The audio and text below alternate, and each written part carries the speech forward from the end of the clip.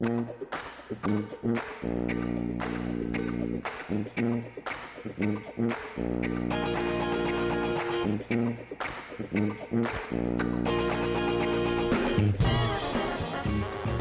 city of Newcastle, located between Erie and Pittsburgh, experienced its heyday in the 1920s. Today, its 24,000 citizens live with a poverty rate that is double the Pennsylvania average. While Mayor-elect Chris Fry hopes to be a catalyst for a revival in the city of Newcastle. I hope you enjoy our conversation.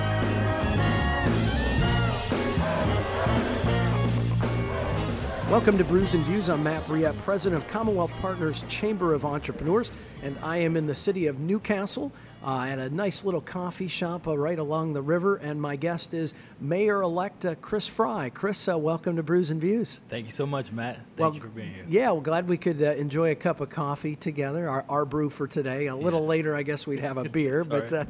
we'll deal with good coffee. Chris, you are elected as Republican mayor in a city where I think over 70% registered Democrats. So quite a story of a victory, an electoral victory, which I know, and we were talking before this, that you had a larger voter turnout than what you saw in the last presidential election. Yes. Quite significant. I want to get to those details, but let's talk about how you ended up in Newcastle, how you grew up. And talk about even how you became a Republican. But where did you grow up? I know you didn't grow up in Newcastle, but this has become your home, absolutely, right? Absolutely, yes, absolutely. But first, I want to say thank you for coming and meeting me here in Newcastle. You know, you could have asked me to go anywhere, right? But you want to be right here where the work's happening. And this is Two Rivers Coffee Shop here, artisan coffee shop here in Newcastle, right downtown. It's a beautiful place, but. You know, you're right. I'm not originally from here, so that's the first step in running for office here in Newcastle, because it is definitely a home where homegrown, folks that live here. That's the expectation that they're going to run and be a part of the city. So, I have been in Newcastle for 20 years. So. I'm originally from Richmond, Virginia. Mm-hmm. Lived in Northern Virginia, the Sterling, D.C. metro area for a few years. And we came to Newcastle in about 1999. So not being originally from here, that was the first, hurdle that we had to overcome. Mm-hmm. But say the Fries. I don't know the Fries. No, nobody. I don't have the name. Yeah. And that's what you hear all the time. I didn't have the name to be a politician. I didn't play any. I played sports for like 3 years, and I had a pretty bad back injury. I'm sure we'll get to that. Yeah. Because that's a lot of goes into the story of why I'm here now. I didn't do anything significant in the community other than walk the streets, smile, mentor a lot of kids, coach some basketball and things like that. But well, that's a lot. We know that has an impact. It does. But it does. Go ahead. And then just from my perspective, and you understand this too. You don't ever think about the impact that you're truly making. You just go and do it, right? Mm-hmm. You just go and be a part of the community, and that's who I am, and But go back to kind of your growing up, because you grew up. You didn't grow up with a silver spoon in your mouth, not right? At all. By no means. My mom was single when we moved here in 1999. We moved here. My grandmother passed away. She was our lifeline in Virginia, so we needed to come somewhere where we could, be a part of a community. Mm-hmm. So I had some aunts and uncles and some cousins that lived in Newcastle, and if anybody knows. The D.C. metro area, it's bustling down there. Yeah. So we were far away from people. It was just not much community. Not much community at all. And just the cost of living, things just weren't working out for us. And so my mom moved us here, and it was definitely a culture shock. I remember coming into town and driving up a certain neighborhood and seeing a gas station that said, "Sorry, no gas." And I have 3 sisters, so me and my siblings looked at my mom and was like, "What in the world did you just do? Where did you bring us?" A little more snow here than in Virginia, too. A lot more snow, and the conditions that we're in today are very similar to what it was when I came. So we were low income. My mom was a single mom. She worked hard, raised 4 kids on her own till she got remarried when I was about 14. Mm-hmm. Lived on the welfare system. I actually work for the same agency that I was a youth in when I first came here. Okay. Lawrence County Community Action Partnership. And they've been a blessing to myself and my family since we moved into the town.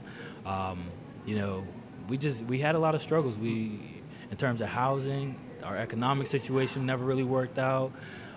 We finally got stabilized in our housing with a group, which is a familiar group, the Habitat for Humanity.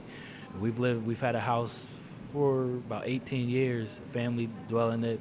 You know, did you swing some hammers on it too? I did. I did some work. I joke.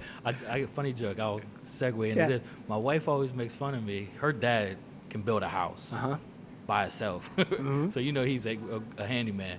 I joke because growing up without a father, without my dad around, when I would have to fix something, I used a butter knife and a high heel shoe. So you can imagine what my house looks like now. Yes.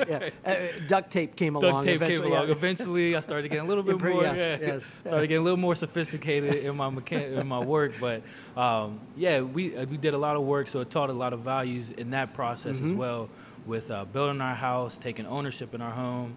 And then just being a part of the community. Did a lot of stuff in that neighborhood because they built quite a few houses in the neighborhood that we lived in. And that was a good time for our family, you know, to make it another step, and it hasn't stopped yet. Yeah. Now I know that you had dreams of going to the big leagues in something, and you're built like an athlete, so I can attest to that. Yeah. But what happened in your life that really changed a lot of those dreams? Yeah, my dreams, they started when we moved here. Again, in Virginia, we weren't involved in much community. We did a little bit of YMCA stuff. Moved to Newcastle. Newcastle is a big-time sports community. Yep. Football, basketball, track. Now, we're 50 miles northwest of Pittsburgh, you're still in Steeler country, right? Yes, still in Steeler country. Western PA is very known for football. Yep. And their high school sports. So when I came to Newcastle, I was immersed in that realm because of my size. You know, my first year I couldn't play actually because I was too big, so I wasn't allowed to play. I remember going to. I was too big because I was too fat. I exceeded the weight limits, but I weighed right around 170 pounds, and I think the weight. I was just talking to a friend of mine. I think the weight limit was like 145. Yeah, so you weren't cutting that. I remember talking eye to eye to the coach on the Pee Wee field. He's like, I can already tell. I would love to I'd love to have you, but if you were maybe 155, we could cut it, but 170. So I didn't get to play my first year. Going into 7th and 8th grade, just things that started taking off. Was able to get on the football field, you know, working out. I was a larger than average kid, and just, you know, spent a lot of time, you know, in the community, just meeting people, talking, getting friends, really acclimated to the community. And, you know, it was a thing me and my friends did together. We set those goals and those dreams, you know, going to the Navy, playing D1 football, those type of things. And when I set a goal, that's where I'm headed. Even from a young guy, I was on that track. And I was derailed quite extensively going from a season in my 8th grade year. You know, we lost our last game, actually, so we didn't go undefeated. And then I had a pretty severe back injury. Lifting weights here at our local field house, deadlifting, came up, hit my knee, and I popped a few vertebrae in my back. And the progression from the day the incident happened to the day I was able to go get an MRI was right around about a month or a month and a half period. So we weren't really sure what took place. So that started like this little downward spiral in terms of my thinking, my self-confidence, and little bouts of depression, things like that. But all glory to God. You know, my mom, I don't really recall everything that took place, but now that I'm older, everybody kind of around me explained how much of a hard time that was for everybody. Spent some time. At that point, I actually ended up switching schools, so I went to Kennedy Catholic. Left the school system here in town, more because of the physical limitations that I had. We had a very big high school, and I couldn't get around really well. And Kennedy Catholic was, you know, Catholic schools are the one in town is pretty small. Duct tape and butter knives. Right, pretty much duct tape and butter. So it was a much smaller school in terms of population. So I was able to, get by fairly well with the disability I had. Mm-hmm. Teachers were understanding. I was able to half of my classes, I remember my freshman year, I was laying on the floor reading a book with the book above my head because I couldn't sit in the chairs. Uh-huh. So they were really understanding, and took some time. Yeah. It took a lot of time. I had to reprogram all my thinking and what those goals were. I knew, I just actually did my son's banquet. My son's in 9th grade, plays football. They brought the football team back. Mm-hmm. And my senior year was the last year we won our D10 championship. So they brought it back, and I was able to speak at that banquet, tell the exact same story there.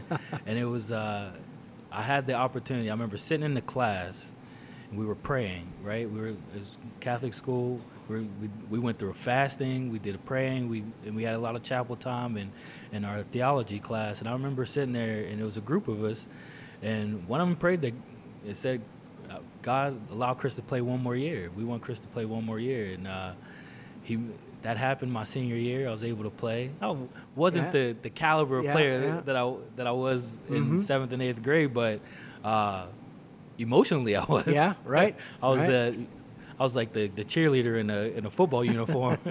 But it served a good purpose. We had a very strong team. We actually won a D10 championship that year. So it was monumental for our team. And to bring it back just this Sunday at the banquet was pretty all things inspirational. come back together Everything here. came back, yeah. And with your son playing, well, Yes. so through that and kind of forcing you to say, well, where am I headed? Did you ever think you're going to run for office, be a politician? Where did this idea of being a politician come? There's a story to that too. Moving into town, I was about, I'd have been around 10, 11 years old. And I remember my mom, she remembers everything. She reminds me of all the goofy stuff that I used to say and do as a young kid. So she reminded me, throughout my years in adolescence that, I always set a goal to be, I remember driving in, we saw the conditions of the community, and I said, Mom, I'm going to run for mayor. And she's like, do you even know what mayor is? I was 10, 11. I was like, no, but doesn't he have something to do with the blight or like the way this place looks? And she's like, yeah. So I didn't revisit that for a long time. Mm-hmm. Even when I went to college, I didn't revisit it. I thought about nursing. I thought about making money. I thought about, living in poverty and getting out of poverty. I never thought about it until one day in my dorm room, and I'm praying because I was, typical college student. Right. What am I going to do? What am I going to do? And you went to Gannon. So you went up north here to Erie. Yes, I went to Erie. You wanted more snow? Is that? Gannon accepted me. I'll just leave it there. I understand. I'll leave it yes, right there. yeah. Gannon accepted me. So I remember one night in my dorm room, I was just sitting there and praying, just asking God, what am I going to do? I'm switching majors, unsure, can't figure out what I really wanted to do. And I just remember the Holy Spirit just saying, Chris, you're going to be in a position to have the most impact to your community. Now, I didn't know if it was Newcastle, Erie, wherever I was going to go, where am I going to be when I'm 55? But from that point, that's where I changed my major and I stuck with social work. Because the field was broad, it allowed me to look at the organizational aspect and how to impact people. So I remember from that day, it was just about, where can I get to? And as I begin to take a look at, different positions, CEOs, directors, and that's the first thought in my mind was one of like a top level position. I want to lead. It was lead, yeah. And it was, you want to influence. You want to be a politician. I'm going to put you as mayor. And I was just like, yeah, and that the words my mom spoke, that conversation we had, that had to be 10 years before, at that point, it all started to kind of come back. And then so I know you got your undergraduate in social work, but then you also got a master's degree in the same area. In social work, yeah. And as you noted earlier, you're working at the agency that served your family when you first moved here. So you've been in the social work field for quite some time now. Yes. I'm fortunate because a lot of college graduates don't get to work in the field that they went to. So I am very fortunate in that. twofold because it's in social services, but my master's was in community organizing and social administration. So I took the administrative track rather than the direct practice track or the school social work track as well. So, early on, I was able to get into a position where I was a coordinator right out of college. So I was able to administer grants, be a part of, start a new program design in our community. We started, matter of fact, an agency that I came back to community with, we started neighborhood development in 2011 is when I came back, and that's a lot of the information I shared throughout the campaign. This stuff has been taking place for a long time, and now let's get it in a position as mayor and through the city hall and administration to really push that envelope a lot more. So we didn't mention that you're actually a Republican, yes. And I think for a reason here is that if someone were to hear your background, that you grew up in poverty, dependent on welfare, single, all of these things, and that you're in social work, that social work is your field Oxymoron. of that's right. And then people go, wait, so at what point did you say, you know what, the Republican values and the things that Republicans stand for, that's the party that I align, and that you ended up running, and we'll get to the race here eventually, and you won in an area, Newcastle, where over 70% are registered Democrats. So this community is not the party that you identify with. So where is it that you said, I'm a Republican, oh my goodness, or was it, I always grew up one? I mean, I'll admit, politics has never been a topic of conversation in our household, even as a child, and even now that I'm married. Even now that I won, we still don't even talk about it. So that's the nice thing about some local politics, because it's about, like we were sharing earlier, a pothole isn't a Democrat or Republican. It's a pain in your, what. So, people don't care about the party when it comes to basic services that you deal with as a city. You're right. And that's where it goes back to being the influencer, impact, and the change maker in your community. And that's what I told people all throughout the campaign on both sides, Democrat and Republican. So, but the day, when I realized, what party I affiliated with more so was when I met my wife. We were dating, and I could see the day in our conversation, because we never talked about politics except for like one time in our life. We were just laying around on a Saturday evening, and I asked my wife, I said, do you vote? She says, I don't think I ever have. I'm registered. And I said, well, I vote, but my mom always taught us she votes.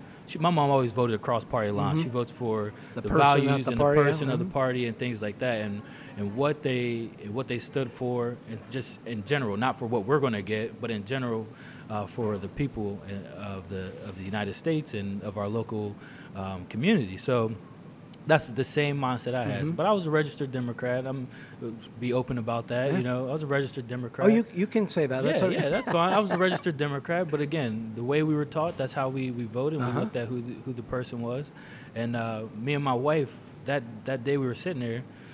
Thank God for Google. We Googled, right? Republican platform, Democratic platform, and we've been together for 8 years now. So that would have been about 8 years ago. It was when we first met. We looked at it, and I said, I don't even remember what the Democratic platform was at the time. I just remember free enterprise, Christian values, pro-life, those things really. And we looked at each other at that time, and it's like, oh my goodness, we're Republicans. I said, oh my gosh, I align with that a lot more in terms of our personal, because we're raising a family. We're newly raising a family. My sons, which I adopted, they were 6 and 5 at the time. We were just looking, down in the future for what we're going to teach them. And I just, we looked at it and said, oh my gosh, we align with that, right, in terms of our personal values. Now, that doesn't mean that we don't care for other people that don't agree to that, but those were some of the things that we decided on back then. And then when it comes to this election, I had still been registered Democrat before, and it was that process and talking to a mentor of mine, and he said, what are you going to run? I said, well, I just was going to run. I didn't even think about what that you had to have a party. I didn't even think, because I've never done this before. I've never filled out any paperwork. So is this in early 2019 or back in 2018? It would have been 2018. Okay. Yep. It would have been early 2018 or mid 2018 when we had started those conversations. And I don't mean to sound like it wasn't organized, but it was really a very, very, very grassroots campaign. Yeah. When I say very, it was me and a couple other people. They were just like, yeah, let's do it. And at that time, a Democrat mayor who's been in office for what? 12 years. Okay. Yep, 12 years. 12 years. And so he's the incumbent, and you expect him to run, which he did end up running. But what gave you this idea, okay, Republicans are a super minority in this from a voting standpoint. You've got an incumbent Democrat mayor. Is this just, because of your, quote unquote ignorance that you went, I can do that. Yeah. I mean, we could take on that machine, right? It was, for me, it was more just on the lines of just doing what you believe in. I didn't think about the odds. I didn't care about the odds the whole way through. People continuously reminded me of them, but I just said, look, I just know I'm doing what I believe in. Folks try to talk me out of it. I'm doing what I believe in. And just stuck to it and just had faith. That's what it. And so you changed parties. You became a Republican. I mean, had Republicans put up candidates against the incumbent in years past, or was that just no? I mean, no. just wasn't much of a race. No. So you enter into 2019, and I know that the incumbent mayor faced opposition within the primary race, quite significant. Yes, there was a lot in the primary race. There was 4 Democrats, and there was 2 Republicans. So it was myself and another gentleman in the primary. So this was a very, very competitive election from the start. So he faced a lot of opposition from another gentleman who born and bred from Newcastle, been involved in politics for some time, and that's who I faced in the general election. So the incumbent's defeated in the primary. Yes. You end up being successful, yes. And it was a pretty contested primary for you, correct? Yes, it was. But you emerged with 500 and some odd votes out of that, so you won it. But the Democrat won with what? I think you said over 1,200 votes or something along those lines.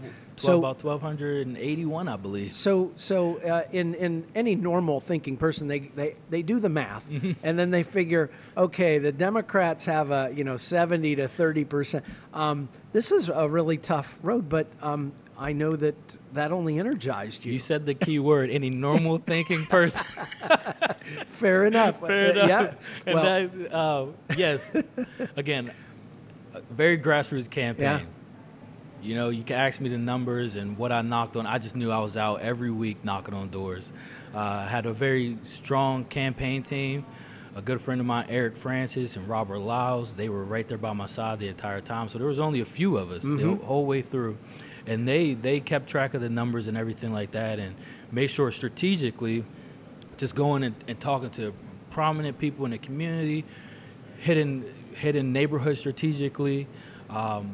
I had another group of folks, Jim Christiana, who worked with me a lot on the, thinking through, different process about politics because they've done it before. Yep. Aaron Bernstein as well, thinking through the political arena.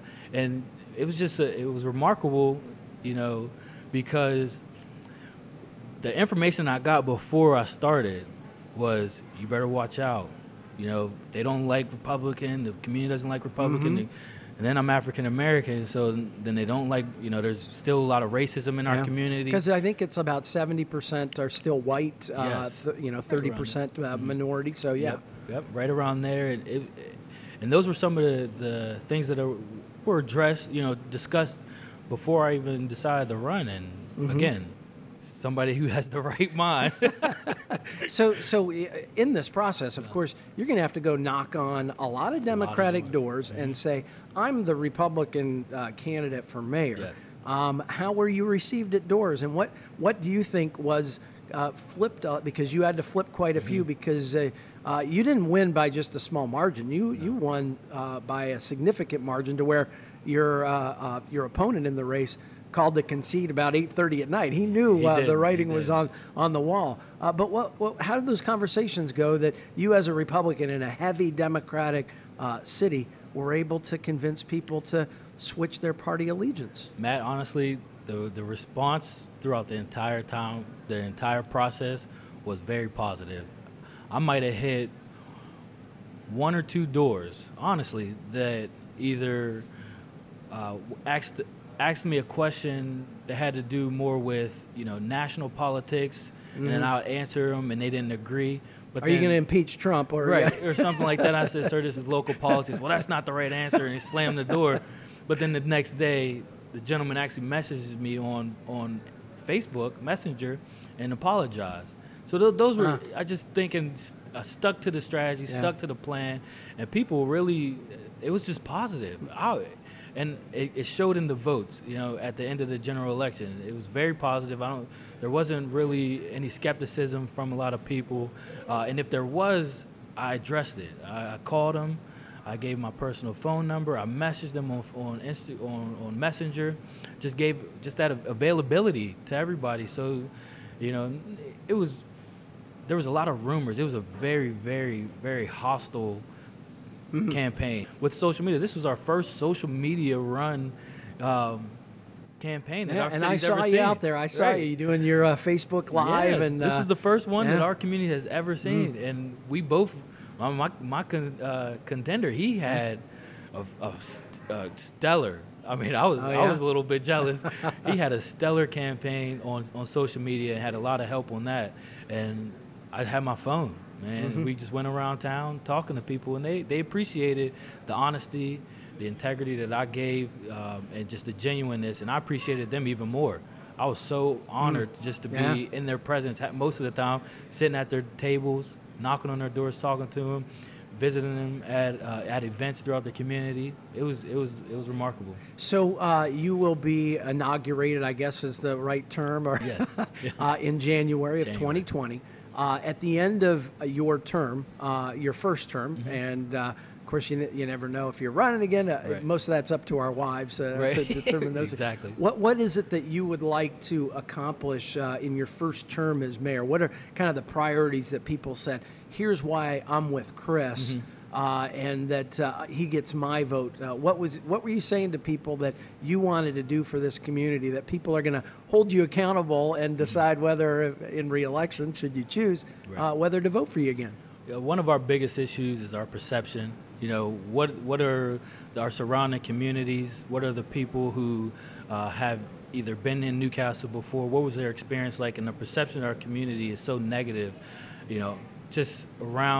I'll say in our general geographical area, with some of our neighboring communities. So really changing that perception, and real change started with electing a real leader, a new person to be mayor. And that was the message I pushed a lot. It wasn't anything against my opponent or against, I didn't run anything negative against anybody. It was just real change starts with new leadership. And I'm a case study kind of guy. That's my background in community organizing and social administration. I look at, examples of other communities, and that's where I started my campaign for the primaries. I looked through our archives and for our newspaper, and I remember conversations of community, of businesses and people who have left our community, and I picked about 10 places to go and talk to, or 10 people to go talk to, and honestly, it was the same. When you look at them all, everybody left for kind of the same reason, and it started with the relationship that they had with, the city government. So we had these, obviously a platform that we worked off of, and ours were blight, infrastructure, our economics, right? Those are our three top priorities that everybody kind of ran with. And I had to put a fourth one in, even in where that opposition on the other side is saying, or opposition from my family and friends and some of my associates, they said, Chris, don't talk about all the social stuff. Don't, talk about the economics. Talk about it. But I'm a believer that our social and our community drives our economics, and vice versa. We build off of that. So I put in the inability to build relationships as our number one problem. So I had four principles in my platform, and I said that's our number one issue. If we can't effectively build relationships and do it genuinely and go out and talk to these companies and reassure the ones that are here that we have their back and we want to work with them, well, that's the foundation of all those other things, right? If you don't get those things right, you're not going to have people coming and investing in the city, right? If they don't feel that there is a good relationship with city government or with others that are trying to lift up this community, it'll fall apart. So you actually nailed the kind of the root of You're right. Yeah, and that's what I said the entire time. The root, we have to address the core first. And then all those outer layers, you'll start to see them. We'll have a beautiful. So how do you do that as an elected official? I mean, because those sound kind of flowery, right? Kind of, yeah. It's not something tangible like paving the road out here, or that those things. Well, people expect you to do those things, right? Those are like taken for granted that you need to do those things. But how do you do that? I mean, how does a mayor, and this might be just a good discussion, a philosophical one, but to me that's part of a real challenge, because I think that is sort of the glue that holds all those other things together, that can be tough to identify exactly how you go about doing that. No, that's a great question, because we truly have to rebrand ourselves. And you look at any company, any corporation. I was telling you about the one that operates here. When I came here, they had a gratitude day. Gratitude day. You're a call center. What do you? You're doing HR and back office management for dental companies. Why are you doing a gratitude day? Because they want everybody to. You want to be able to instill those values back into your number one, into their company, but in the same breath, I want to do that for City Hall.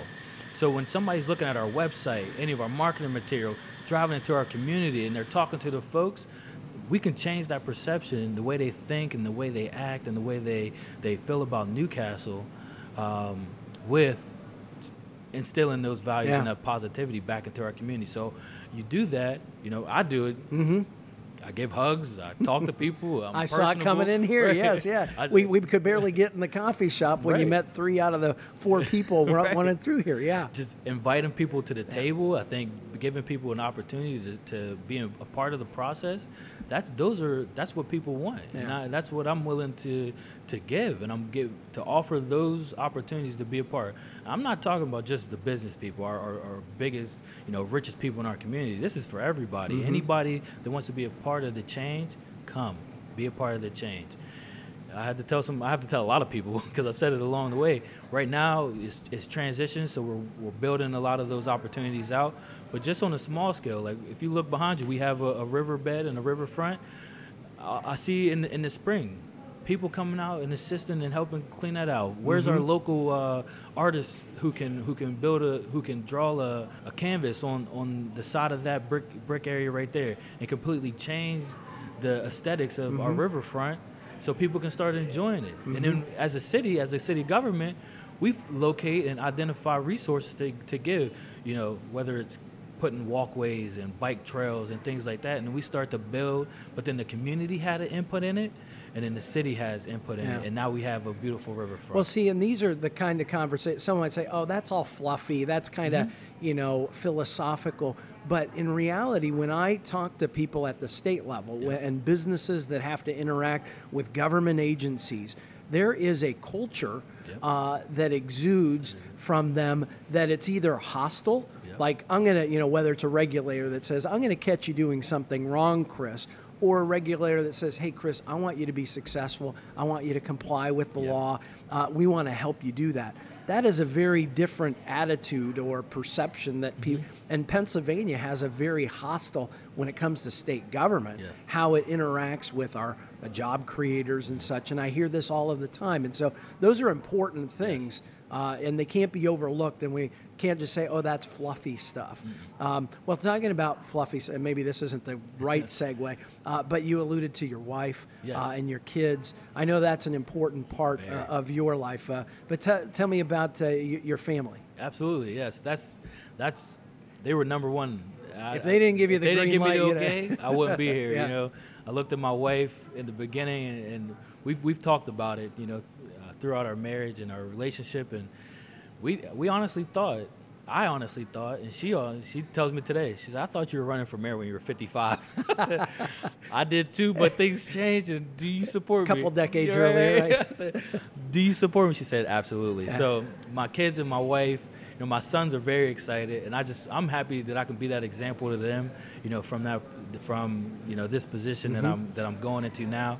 My family is, speechless. That's right. They're my heart. Everything that I do on a daily basis is all for my kids. I have 2 sons, and I have a daughter. My sons are 14 and 13, and my daughter is 4. So I'm very proud of them. We've had a lot of changes in their life. They actually go to the same high school that I went to. My daughter attends Newcastle Christian Academy preschool.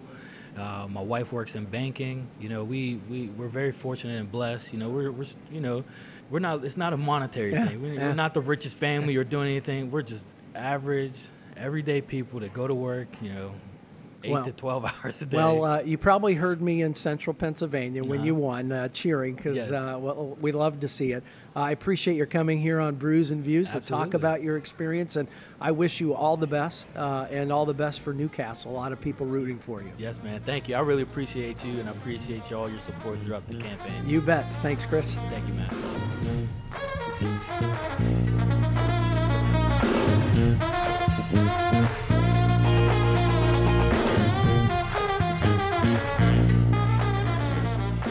You've been listening to Brews and Views, a production of Commonwealth Partners Chamber of Entrepreneurs. Find us on Facebook at Commonwealth Partners and follow Matt Briette at MattBrouillette.